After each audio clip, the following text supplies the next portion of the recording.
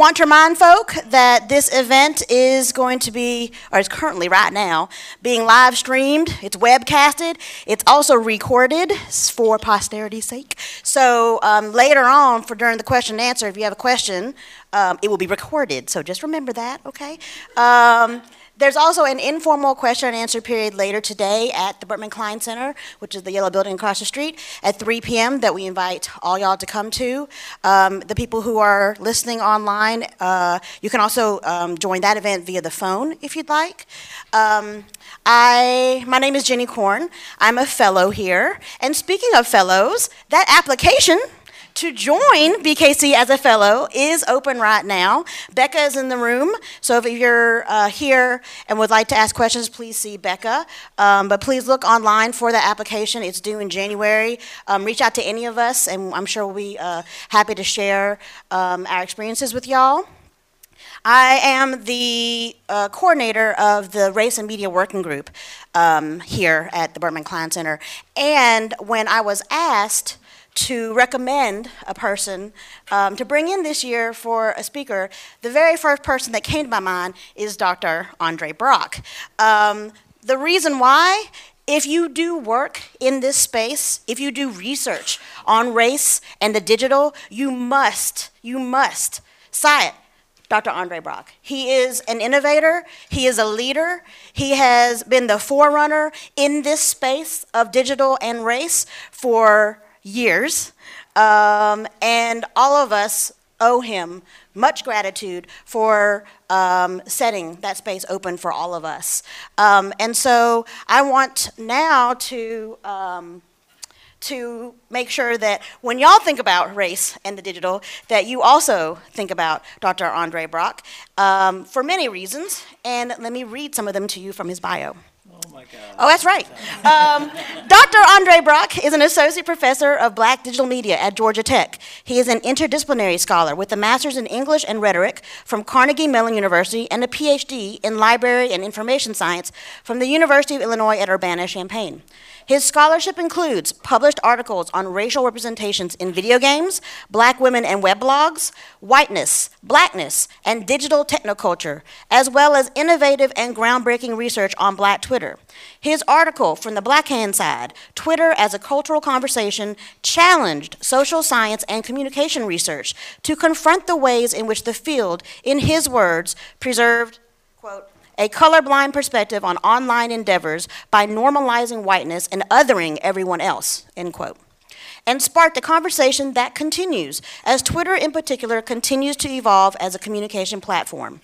The author of numerous journal articles and book chapters, Dr. Brock's writings have appeared in prominent journals like Media, Culture, and Society, New Media and Society, Journal of Broadcast and Electronic Media, Journal of Computer-Mediated Communication, and Information, Communication, and Society.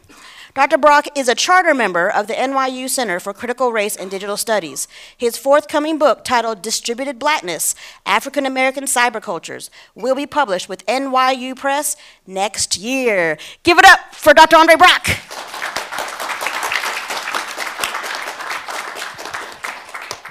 I would say I'd murder you for that, but apparently that gets you in trouble. Volume. Can you hear me? No. Oh.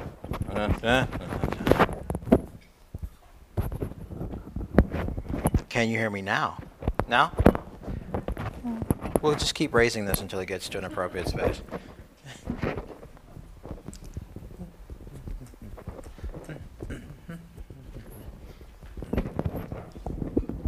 How about now? Oh, I feel amplified. All right. Greetings and salutations. Because I am a member of a particular discourse culture, good afternoon. Now let's try this again. This is called call and response. Good afternoon.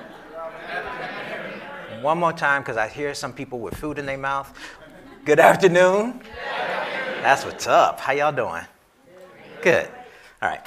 So thank you to the Bertman Klein Center for inviting me out, but a special thanks to Jenny Korn, who just so happens to be one of my favorite advisees, for orchestrating this, and to Carrie Anderson for logistical support.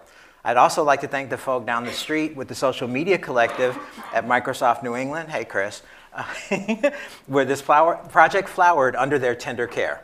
This hopefully brief presentation, because I know I have a time limit, is drawn from my forthcoming book, Distributed Blackness. And in the book, I use a qualitative method I've named Critical Technocultural Discourse Analysis, or CTDA, to analyze Black digital practice, racialized digital artifacts, and beliefs about Black folk in the digital. Today, I'd like to introduce you to some of the theoretical insights that I've gleaned from my research stream over the years, and in keeping with my use of Black cult figures to illustrate information studies, I'd like to offer this obscure artist's vernacular creativity to introduce my topic.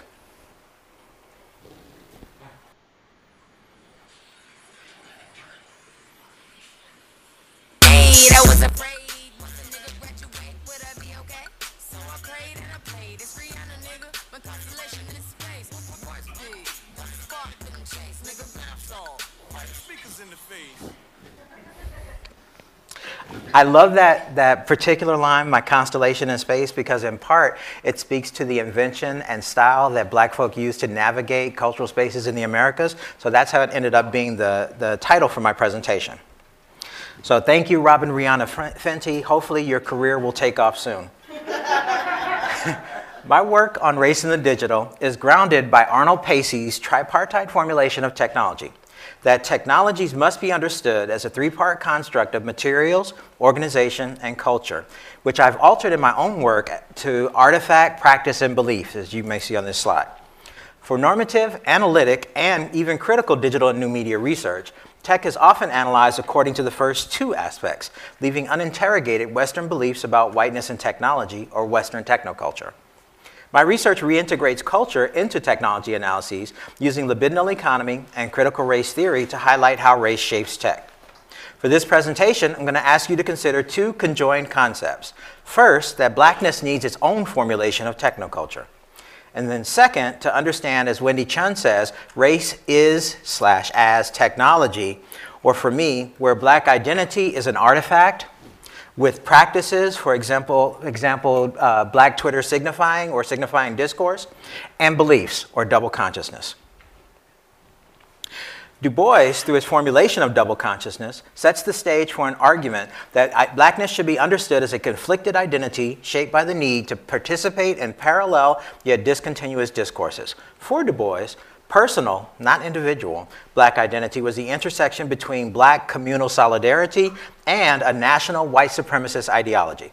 His formulation acknowledges the hegemony of whiteness without privileging it over the agency and spiritual energy found within the Black community. So it's worth repeating. Double consciousness, as a formulation of Black identity, has to do with differences in the experience of being an individual in two separate discourse communities, as opposed to occupying a marginalized role within a society. By applying this approach to race in the digital, my intent is to highlight the protean nature of Black identity mediated through multiple digital artifacts, services, and practices. The digital provides an indexical location from which experiences and perceptions occur, promoted through acts of individuals and groups, but also significantly through algorithmic, networked, and multimedia enactments.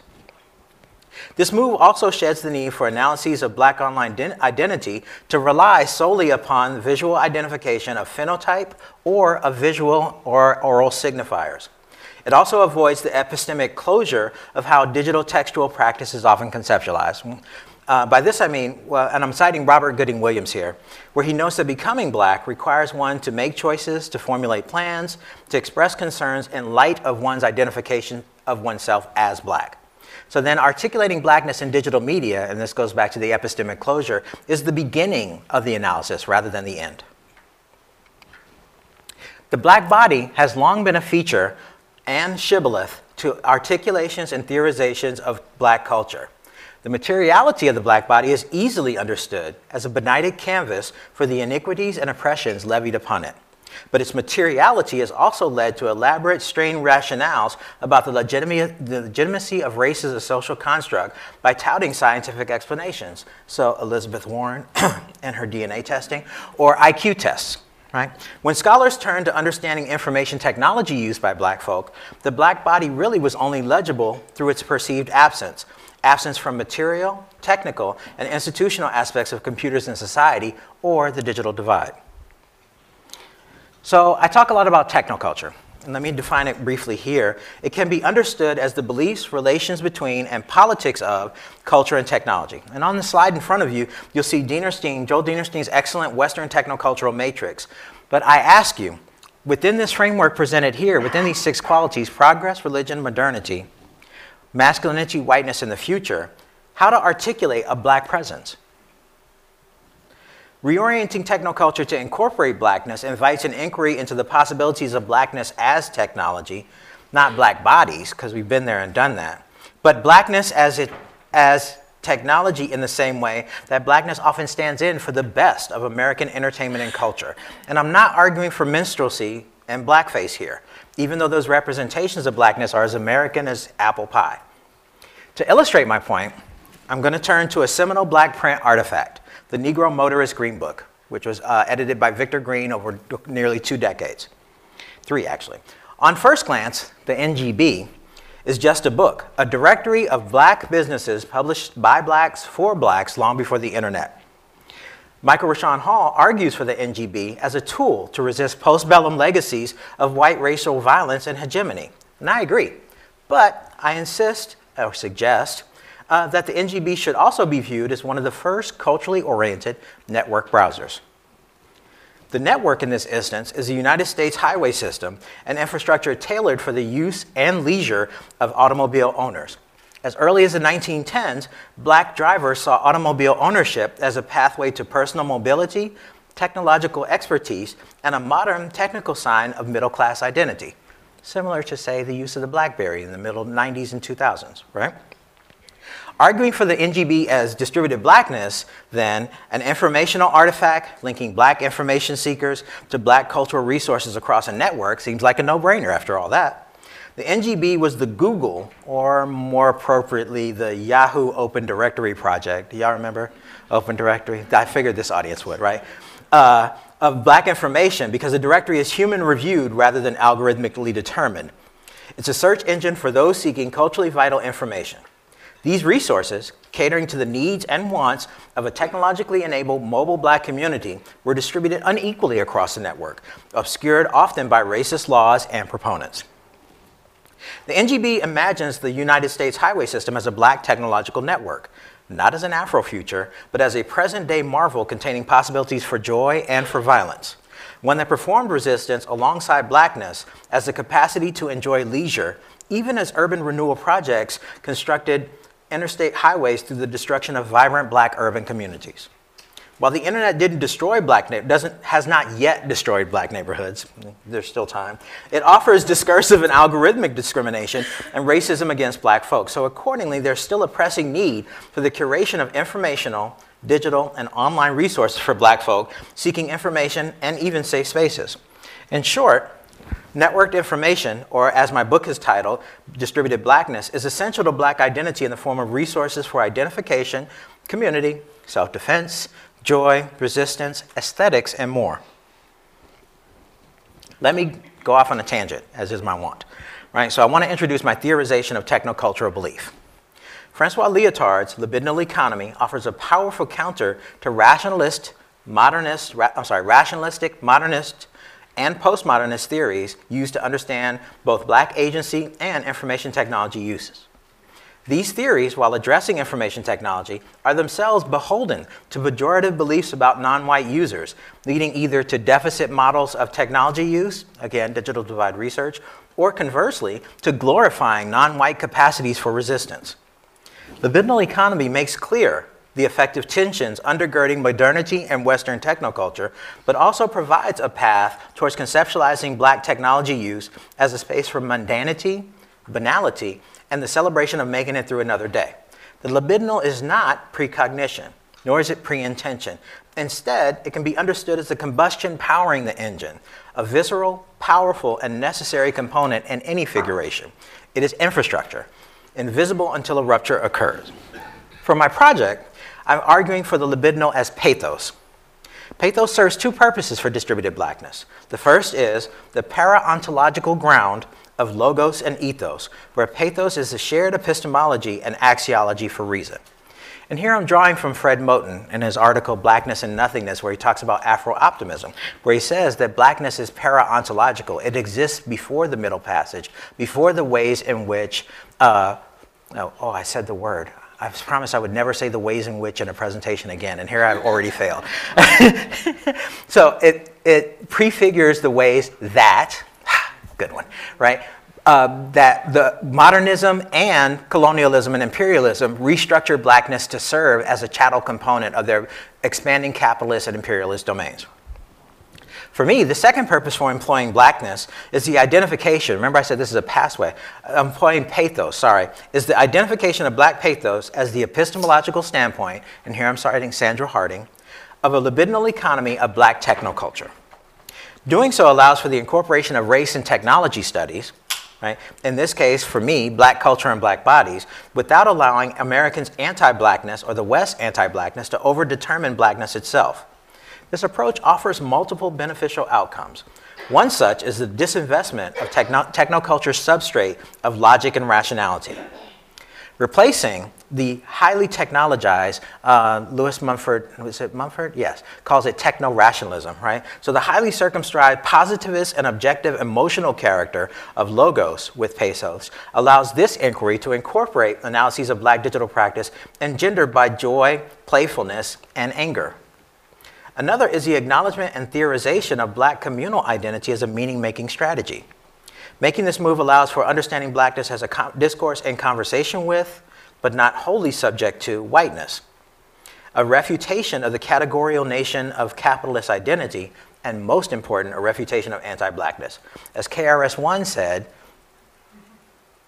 I just wanted to say that at Harvard. As KRS-One said, rap is what you do, hip-hop is how you live. This distinction also exposes a critical perspective on racial ideology by interrogating and speaking to the contradictions of practice and belief. A libidinal economic perspective on black technoculture allows for the teasing apart of the multi-layer reasons behind black digital practices' distribution, performance, and aggregation across digital and material social structures. Black folk use technologies not designed for them or about them in ways that confound traditional technology analyses, and this approach is intended to redress that shortcoming. Back to where we started. So what are the challenges of arguing for black technoculture? As an accumulated and fungible object, rather than as an exploited and alienated subject, the black is openly vulnerable to the whims of the world, and so is his or her cultural production. Right? And here I'm citing Frank Wilderson. I don't know if any of you read Teen Vogue, but they had an article a few months ago about the use of black people gifts by white people to express. So this is what Wilderson is talking about, right? That we have no rights to that production, that performance. It's been captured by the network and used for aims that we did not necessarily determine. And he's arguing this because black folk have no legible stature in the West as political agents. Therefore, they have no inalienable rights to black cultural production. Therefore, blackness in online spaces and elsewhere is immediately captured by Western culture, leaving little possibility from emancipation from that framework. I agree. Can't really fight that one. Instead of arguing for emancipation through appropriate digital practice, which includes black capitalism, and we can argue about that later, right? My pressing concern for black technoculture is to express the vitality and joy of black uses of information and communication technologies. While these libidinal impulses may become commodified or surveilled, they are para-ontological in that the embodied cognition they express pre-exists the platforms upon which they are published, visible and deemed appropriate for consumption. So black cyberculture, which is my extension of black technoculture because I'm a digital scholar, and I'm not going to read that slide, I'll let you do it. The slide before you is my working definition of black cyberculture or black technology use as a relationship between blackness, American ideology, and digital technologies. And here I'm citing Ray Fouché, who I love, who's awesome.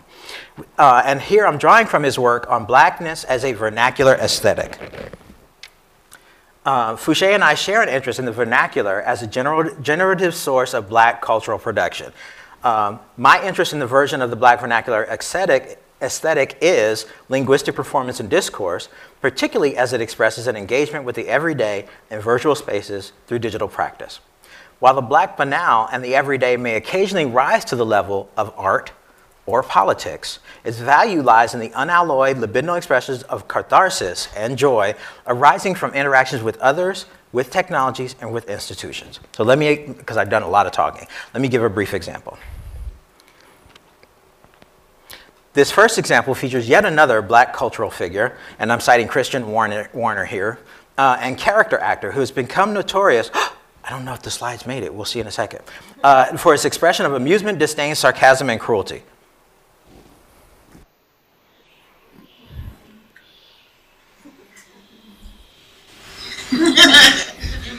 The second example, which I clicked on too fast because I was afraid the first one wouldn't work, is a part of a moment when Twitter made a tectonic shift in how it presented information to the world. The move from 140 to 280 characters. This move met with mixed reactions. I've previously written about that part of Twitter's ritual cathartic power is the sharply enforced limitation of the 140 character limit, like the haiku.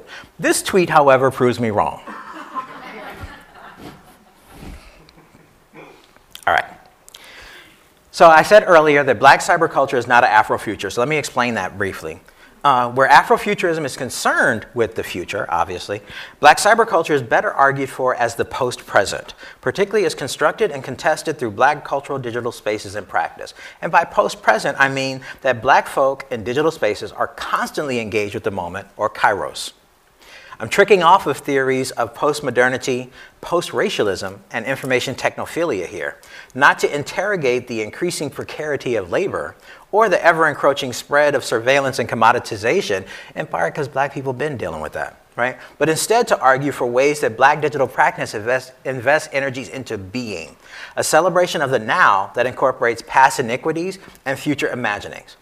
Black kairos is simultaneously racial performance, discursive invention, and appropriate, timely engagement within communicative and cultural contexts. One way, for many the only way, to understand black kairos in the American context is through the frame of respectability. But another possibility is through a political economic lens, where black digital activity can only be understood through its commodification, surveillance capacity, political activism, or economic potential. Returning to black kairos, timeliness, or a lack thereof, is a significant aspect of black discursive identity. For example, the concept of colored people time. Some people know what I'm about to say. I say that colored people time describes a joyous disregard for modernity and labor capitalism. E.g., for example, the aphorism, I might be late, but I'm always on time. Kairos, as deployed here, refers to the immediacy afforded black discourse by network protocols, communal structures, and the instantaneity and archival capacity of information networks. A second example would be showing the receipts, right? It's one black discursive digital practice that situates past transgressive behavior, often in the form of digitized documents, but occasionally visual or multimedia testimony, in the now, usually via social media, to be commented upon and read as evidence in the moment. If you're familiar with the idea of cancel culture, right, this is cancel culture as well. All right, so I had a Western technocultural matrix. Here's my black technocultural matrix. And I have an asterisk by this, in part because Natalie, whose name I cannot remember, on Twitter asked a really great question, how to conceptualize diasporic black identity. So part of my matrix has America in there, but it's America with the asterisk because I argue that this matrix should be able to work for any colonial or imperialist enterprise where blackness has been dispersed. Does that make sense? Okay, so let me go back. I'm only going to dismiss, even though you can read the qualities, blackness, intersectionality, invention, American modernity, and the future, right?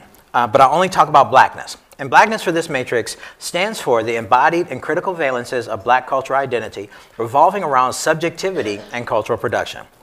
One of the reasons why I felt a theory of black technoculture was necessary is that information and communication technology affords blackness space within which it can luxuriate and grow, never free from white racial ideology, but no longer materially coerced by it.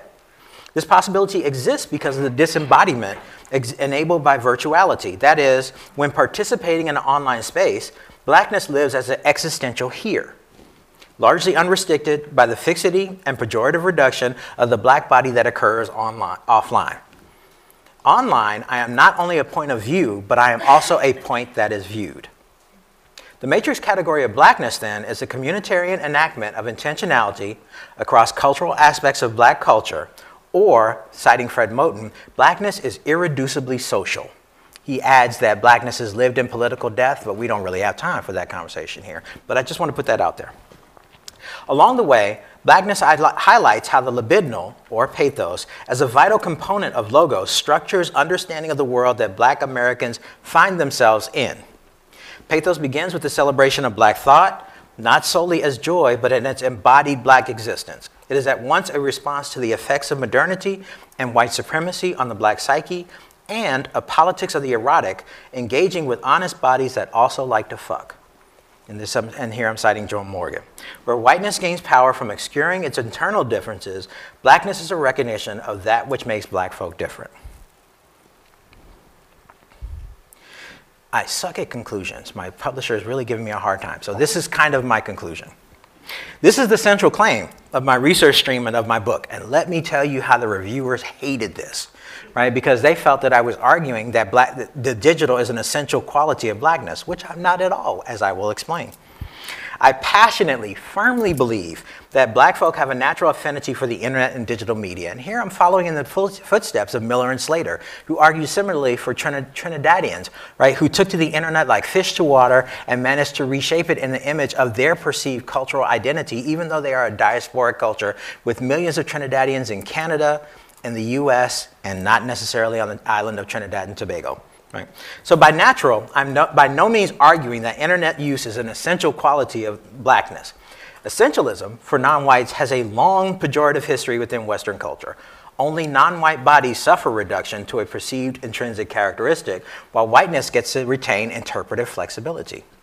Therefore, we can see millions of sites for diapers and nannies and the like, but I still have trouble finding a black barbershop using Google search. Strange how that works. My claim is pragmatic. Black expressivity is rightfully lauded in literature and in art. The black linguistic expression is denigrated in modern, i.e., technical and professional society. Indeed, black identity is associated with many things, but the internet, and more specifically the expertise in information and communication technology practice, is not one of them. My claim is ecological, that black folk have made the internet a black space, whose contours have become visible through their sociality and distributed digital practice, and in the process, decentering whiteness as a default internet identity. Moreover, I'm arguing that black folks' natural internet affinity, is as much about how black folk understand and employ digital artifacts and practices as it is about how blackness is constituted within the material and virtual world of the internet itself. I hope this presentation has gone some way towards explaining how I conceive of these black digital practices, online spaces, racial performances, and cultural phenomena online as black technoculture. Thank you.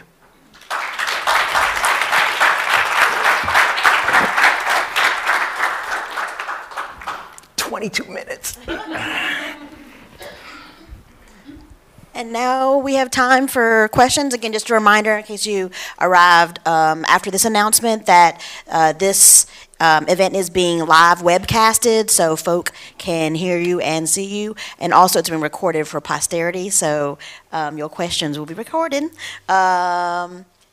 Yes? Hello, my name is Tyrene Jones. I really appreciated your talk. My question is about, you may have heard of it, black fishing. Mm-hmm. So for people who may not have heard of it, it's the idea of, well, it came from an experience that has happened online with women in particular who are demonstrating themselves as women of color or black women. So instead of catfishing, the idea is that they're blackfishing, but they're using images of themselves because of the internet's ability to democratize capitalism in some ways. They're using that to gain opportunities and different gigs and posts. So how does this relate to black techno culture, but also how can people who are marginalized regain their agency in situations like this? Like, what does that look like? Or is there a digital green book for navigating situations like that? Let me see if I can break this into two parts. So the first part is through technological means, and technology broadly construed. So the use of concealers, highlights, glitter, body sprays, right, wigs and other things, white women and some white men have been able to transform themselves into looking like light-skinned black people. So I originally was calling this gold fishing, but nobody wanted to ride with that one. Right? Right. The kicker for this, and I cited Robert Gooding Williams because I really love his definition of intentionality as a core characteristic of blackness. But there's a second part that I really don't dig into that is also as important. It is that you have to be accepted in your intentionality by the community. And what you've seen with this blackfishing is that the community, having discovered that there's sham, fraud, mockery going on, has done their work to try to debunk this. Right? And so I would argue that much like any other subculture, blackness is very intent on policing its boundaries, and they don't want, and this is the Paul Mooney quote, everybody wants to be a nigga, but nobody wants to be a nigga. Right? I said nigga at Harvard, this is awesome. Right? Right? And so there is a significant measure of digital practice that's also involved in unmasking people who don't belong to the community. There are similar issues going on with Shaun King and DeRay Mackison, right, where they're being unmasked as people who were opportunistic in using their blackness and political activism, right, to gain social influence and a little change, right? And so it's one of the highlights, I think, of many subcultures where they want to police their boundaries. How's that? That's great. Thank you. Hi, my name is Sabella. I'm a fellow here at the Berkman Klein Center. I wanted to ask you, what are your thoughts when we think of distributed blackness? Would you consider the Black Church a pioneer of distributed blackness? Whew, that's a tough one. Yes, in the same ways that I consider, well, let me back up on this. All right. So the Black Church, of course, pre-exists digital social networks. The comparison I've been making recently, there have been cries that the internet has contributed to incivility, in part because of its distributed algorithmic nature for far-right people. And I've been saying that the far-right had a presence in networks, broadcast, syndication, and the like, long before the internet. Similarly, the Black Church had an organizational, activist, aesthetic practice long before the internet even existed. Brian Ward has an excellent book that I cite a lot, where he talks about radio as the ways in which Black respectability proponents tried to promote themselves and to their communities. And it's interesting to me in part because of my focus on the libidinal. In many cases, so I don't know if any of you have heard of the Fisk Jubilee Singers. They're pretty famous, right? That was one of the ways in which Black respectability sought to promote that Black people also could participate in high culture. At the same time, these church and religious leaders were very concerned because they were worried that Black people were listening not to these educational high culture broadcasts, but to the slick talking, jive talking, libidinal, visceral disc jockeys of the time, right, who had a command of the language plus popular music. And those programs were so much more popular and taken up by the Black populace than the educated ones. So I went in circles because I usually do that. But I will say that the Black church has had its moment with information technologies. I talk about this in the book too with Black respectability. They have lost some of their moral authority because information technologies abridge that social distance that they once had. Right now, you can critique them publicly and in record, right, in ways that dissenter the authority of the Black church, the moral authority that the Black church once claimed. Does that make sense? So yes, the Black church still has a presence. It's not nearly what it was, and a large part of that is due to the democratic nature of network technologies where we can participate. I get there eventually. Hi, Nathan Freitas, Berkman Center. Thank you. And anyone with kids is probably overwhelmed with like Fortnite dances in their lives right now. And what's crazy about it is the kids are doing dances from the game, then the game have taken dances from Black culture. And on the one hand, that seems so wrong, but I still get excited about like remix sample culture, and I don't want corporations. I don't know, is the best outcome like a Black artist to be credited in Fortnite, or does that somehow corporatize the culture in a way that's not? It's a really good example. Disney just trademarked Hakuna Matata, right? So obviously no cultural property is to be left uncommoditized. What kind of compensation should Black artists demand for their likenesses or even their dance moves? And I'm not sure if choreography can be copyrighted or trademarked, right? It can? So how then can they make a claim for that when there are thousands of YouTube videos demonstrating similar moves by different dancers? How can one person say, this is mine? So that's a problem that I think perhaps we as technologists should work on solving. I don't know how exactly it gets covered, right? The larger issue, and the one that gets brought up in other spaces where I give this talk, is about appropriation, which you pointed out, right? These are now Fortnite dances, even though they're originally dances from Black, Latino, and Asian culture, right? And so how exactly do you get technologists, and I would argue Epic, which is the producer of the software that makes Fortnite, is that right? Is it Epic Games, right? Epic has some role in recognizing where they got this from and at least give a visual credit to the choreographers or the person who they motion cap these moves from, right? But will they ever get compensation? I mean, we can look at EA and college football and how that didn't work out, right? So I usually say I bring up problematics, I don't do problems, right? So this is another problematic we can consider. How exactly do you compensate a marginalized populace for their creativity and invention when you capture it in digital form? I don't know.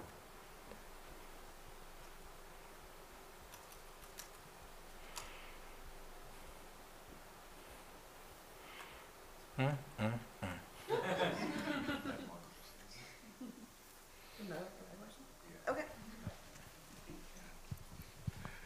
So you mentioned a quote saying blackness is irreducibly social.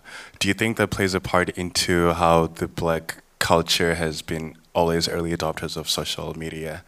And why do you think black culture has gravitated towards the internet? Black folk as technology objects and subjects have always been early adopters of technology, right? If you look through the archives of inventors, there are many black inventors of, black men and women inventors of technologies that we now take for granted, right? So I don't know if black folk necessarily gravitate towards it. What I do understand and what I argue in the book is that we feel this need, not only a need, but a desire, which is where I'm at with the libidinal, to express ourselves, enact ourselves in any medium we encounter. Does that make sense? And so social media is a natural one because it incorporates, as I talk about in my Black Twitter article, signifying practice, which is an audience-centered, discursive, as we did call in response earlier. It's a discursive practice that marks black identity, right? And so we're here. We've been here, right? Charlton McElwain is putting out a book in a few months where he talks about early Usenet expressions of black identity and political agency. So there are always people in those spaces. My work and the work for critical race and digital studies is highlighting how we've always been here all along and that our contributions are necessary. I will follow up to my own answer because I have the microphone, right? And say that one of the reasons why I do this talk, and I know it's overwhelming because I talk about the libidinal, I talk about blackness, I talk about social media, I talk about science and technology studies. I know it's overwhelming, but what I'd like for you to take from this talk is the idea that you can do a specificity, right, when it comes to culture and the internet. In many cases, and this is something that Jenny said when she introduced me, whiteness is left uninterrogated as the default identity for whatever technologies are being designed and or used. What would happen, and this is not my question, but I'm gleefully stealing it, what would happen if we marked whiteness from the beginning? Right? Does it make a difference that Mark Zuckerberg went to, what school was it? And was white, right, as he created this surveillance software for dating, right? Does that make a difference, right? I've had the chance to talk with Gary Dauphin and Omar Wassau, right, who are the founders of Black Planet, right? And one of the things they talked about was when they were pitching to VCs, the VCs didn't believe that black people would be able to code. I don't know if you know Black Planet. Black Planet is one of the original, it's a proto-social network according to some, but I think of it as one of the first, right? And you had, like MySpace, which came along years later, you had the ability to HTML code your own places. So yes, all the sparkling cursors and scrolling images and auto-playing music players that you hate, Black Planet was an early innovator in that, and they took it right from GeoCities and put it right in a social networking site, right? And they didn't think that black people would be able to do this. But Black Planet, for many years, had the highest concentration of black users anywhere. I think it peaked at 16 million, right? Which if you think about it, you know, some of those accounts are dummies and bots or whatever, right? Or multiples, I shouldn't have said dummies, right? But there are only 37 million black people in the United States. right? So to have 16 million of them supposedly using this one website is a pretty significant accomplishment. And many of the graphic designers and web creators that are popular now got their start with Black Planet, right? So it's something to consider. Does cultural origin and cultural outlooks shape the types of technologies that we have and use on a daily basis? And what are the libidinal influences, right? And so this is why when I talk to my students, they're like, Facebook is just for your grandparents. And I'm like, no, as I said earlier, Facebook is a surveillance tool, right? It was built for a guy who wanted to meet girls without leaving his room, right? Early reports talk about the ways in which it was used to rate women, not rape. I have a slight impairment. Rate. Okay, let me be clear. I don't want that to go on the live stream, right? Right? So if you have this tool that does this surveillance in the service of one person's desire to meet people at scale, what does that mean for democracy and civility, right? And I think we could ask that of many of the tools that we're looking at and using on a daily basis now. What is the purpose of Instagram? Don't answer that. I know you don't use it. All right. You all are mostly old, so I know you are not really Instagram users in the way you think you are, right? But we could also talk about Snapchat, right? We could talk about WhatsApp, and WhatsApp is a fascinating case to me. But also, where specificity gets reintroduced, what is Kakao Talk? What is Baidu, right? How are those culturally different? Even though they're using the same internet protocols, a lot of the same design cues, how are they different? And what is it about their cultural specificity that makes them intriguing to their users, but different from American versions of those same things? So I'll stop there. Hi, you know me, but for the Hey, Sarah. record, I'm Sarah Jackson. I'm a fellow over in the Shorenstein Center in the Kennedy School right now. Can you talk a little bit about, because I've heard you talk about it before and I would love to hear you talk a little bit about it now, how research that sort of depends on frameworks around deficit models of thinking about race in the digital are different from the work you're doing. I'm thinking in particular about what happened the year, like 2 or 3 years ago, when everyone discovered Black Twitter, and there were all these, think pieces and newspaper articles and studies and about how, Black people, it turns out Black people are using Twitter to do this, and Black people blog and like the undercurrent of all of it was like surprise. And folks that were part of those communities were like, yeah, right. So I wonder if you could talk a little bit about kind of some of the framing of some of, not just the other scholarship, but also the public discourse in general around the way Black folks use digital technologies and kind of how your work challenges those frameworks. So that allows me to start with a personal anecdote, because what is a good talk without a personal anecdote? How I've been using technology since I was a wee lad. I had a TRS-80. And a Commodore 64, right? So people are nodding like that. That's how long I've been in this game, right? But when I decided to start studying technology use, I was really taken aback by the ways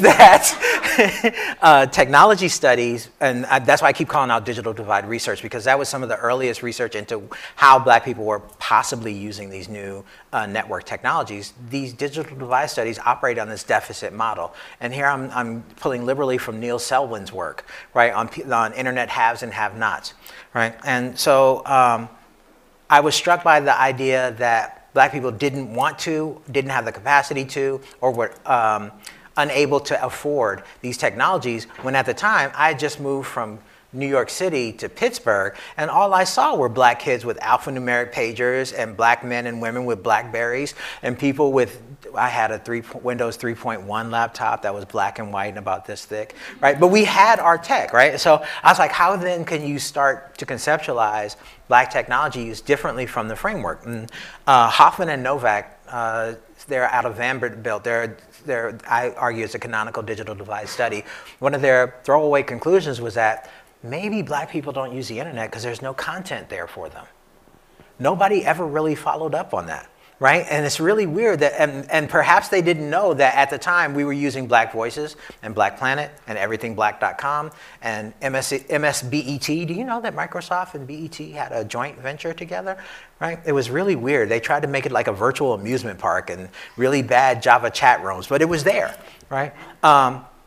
all these sites existed for black people, but they went under the notice because they weren't interesting to people who were doing that type of technology research at the time. So this is, for me, it's been a development, right?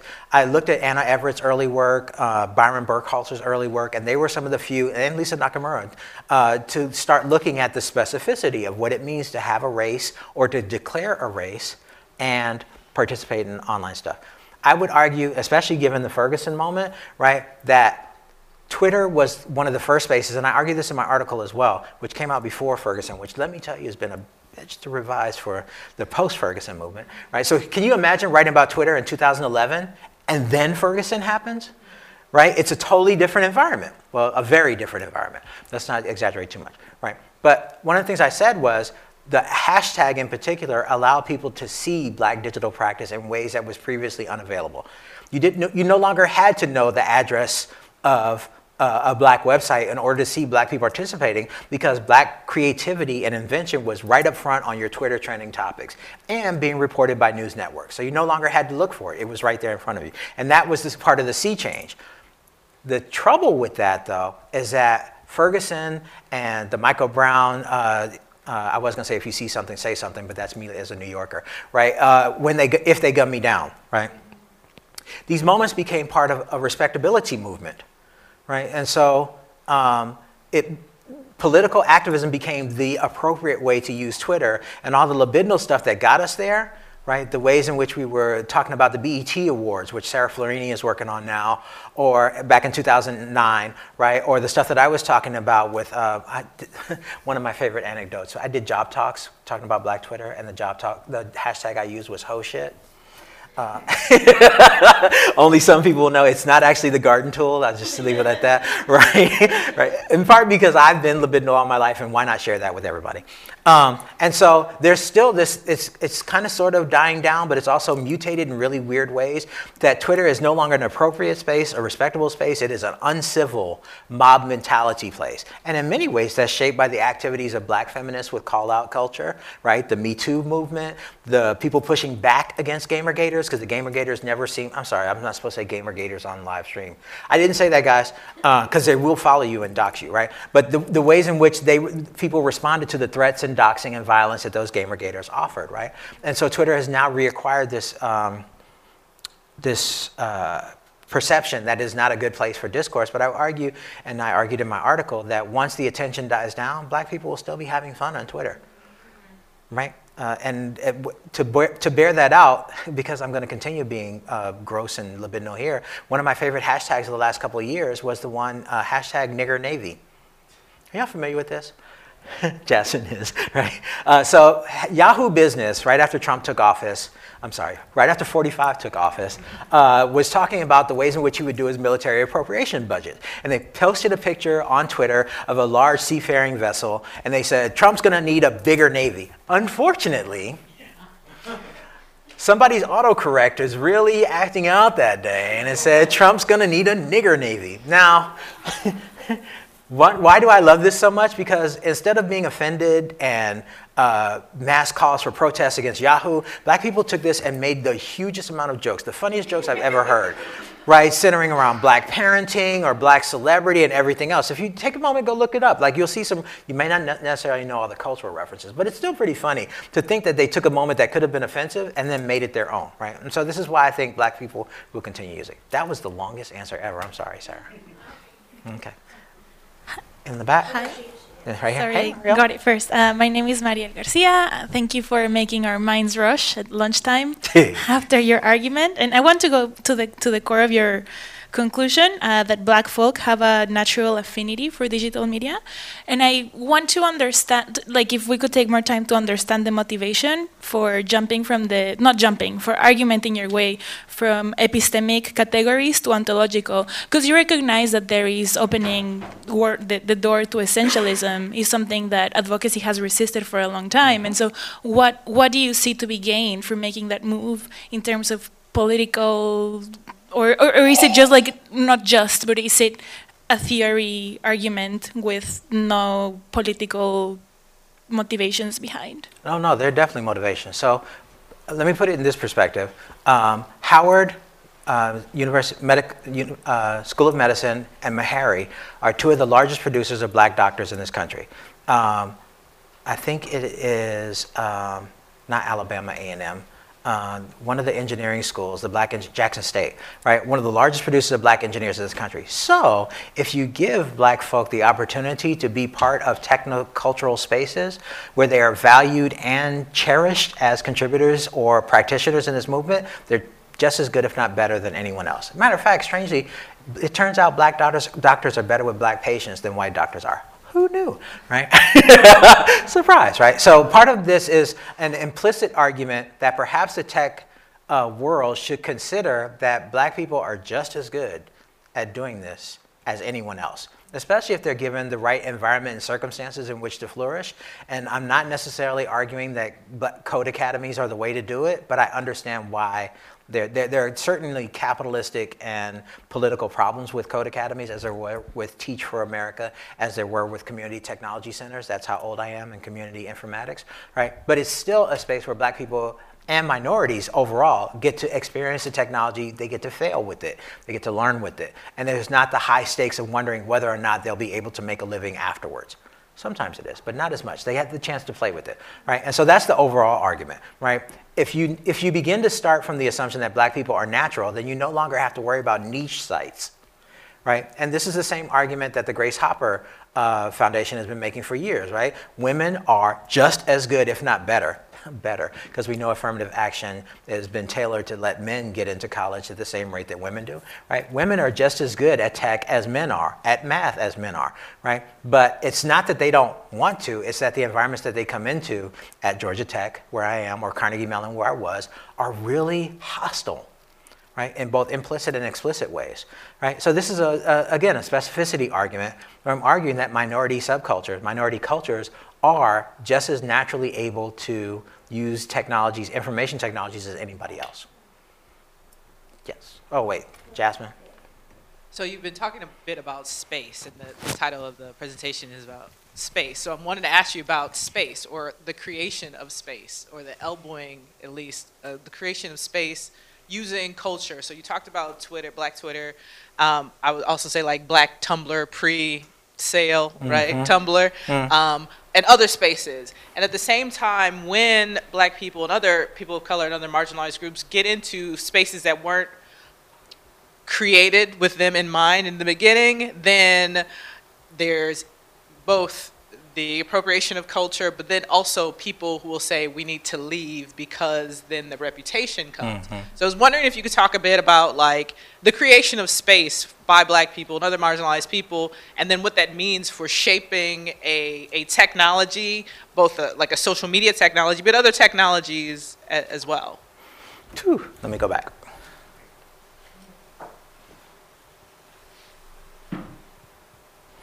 Okay, so one of the answers to your question is that when we are allowed in spaces, we tend to inhabit them with our own special sense of style and invention, right? And here I'm citing from Walcott, I think his name is Ronald Walcott, who talks about blues, right, as an expression, an invention of style where a person occupies it on an individualistic basis, yet performs it for an appreciative audience, right? And this is part of the reason why I was drawn to the libidinal, right? That's not a rationalistic movement. We are not trying to be the most efficient in this space, in part because we've seen what, our bodies have seen what efficiency does in the name of capitalism and modernity. Instead, we bring our own style to it, whether that's matching from head to toe, as I've seen in Detroit and Atlanta, or if it's being able to swagger into a space with as much style, pomp, and circumstance as necessary, right?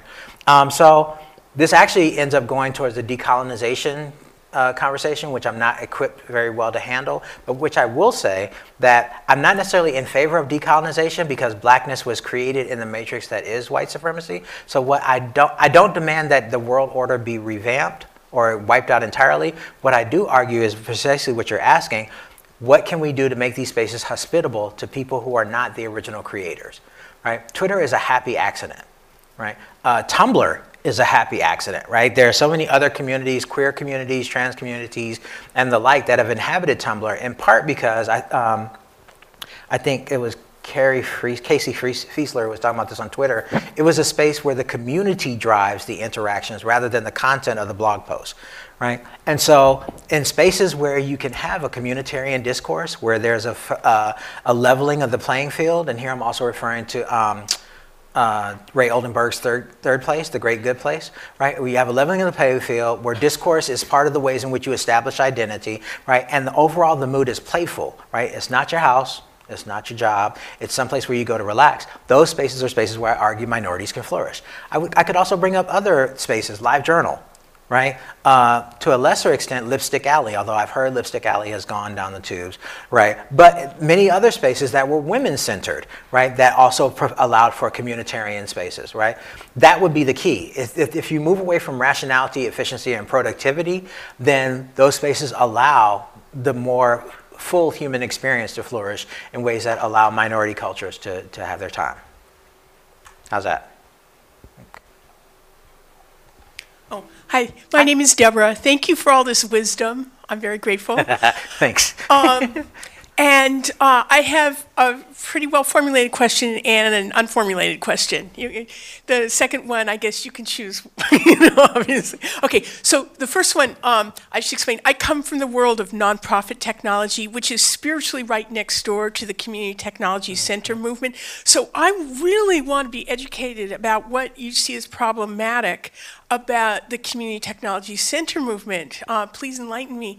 And then the more unformulated thing is I'm thinking about how especially libraries, especially public libraries, have been so instrumental in the community technology space and the whole access to technology thing. And I know that you have come from a PhD program that was both library science and information science. Do you identify at all as a librarian? No. And do you have, okay. I see librarians as tremendous unsung allies to the nonprofit sector. So I'm just interested in any meditations you have on library science's role in community technology. As well. Okay. So community technology centers, in many cases, they both thrived and suffered under the regime that they would provide minorities with the space to gain the skills in order to participate in the information economy, right? The problem was many of the skills were not the coding academies that we have today. They were training them to use Microsoft Word, right? Or giving them Cisco certs, right? Certifications, which then they couldn't get hired with because they didn't have the experience that Cisco networking engineers need to augment the formal education that they had. So in some cases, they were a failed venture. But they were a popular venture for nonprofits, libraries, and churches, which can sometimes be the same thing, because they offered a pathway into capitalism that they felt their constituents needed. And it kind of served a missionary impulse, which is why I'm not a librarian, right, of uplifting these poor people who don't know how to work or don't have jobs, and uplifting them to become modern citizens, right? So I talk about this in the respectability part of my book, this idea that giving people hygiene, which is my technical term, but also modernity in order to participate in the economy that everybody else is already sad and alienated about. Right, and I base this also, some of my experience, I worked with the East St. Louis Action Research Project when I was at Illinois, and they went down to East St., which is a town on the Illinois side of the river, whatever it is, right, next to St. Louis. It used to be one of the largest populated black towns in the country, most affluent too, until white flight. Duke Ellington, no, not Duke Ellington, Miles Davis is from there, Katherine Dunham is from there, right? And they went down there because East St. has been terribly left behind since all the white flight, right? And they thought, the East St. Louis Action Research Project thought, if we put old computers and use mesh networking technology, we give these old computers away to these churches and these people will be able to have incomes and living. For some strange reason, it didn't work.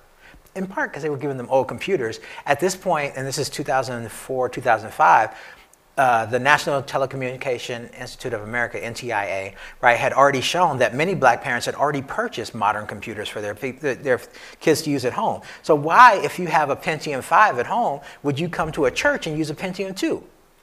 Not going to happen. So they misread the population.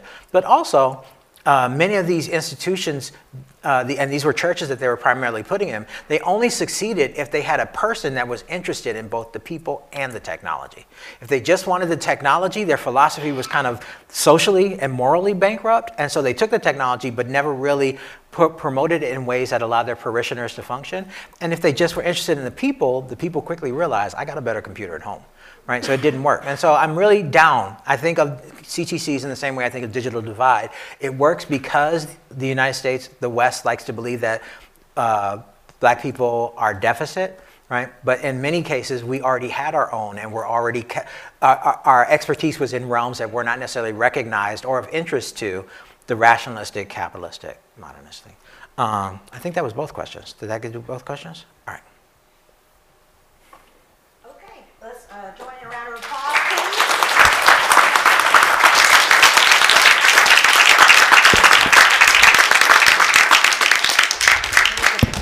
Thank you very much for having me. I really had fun.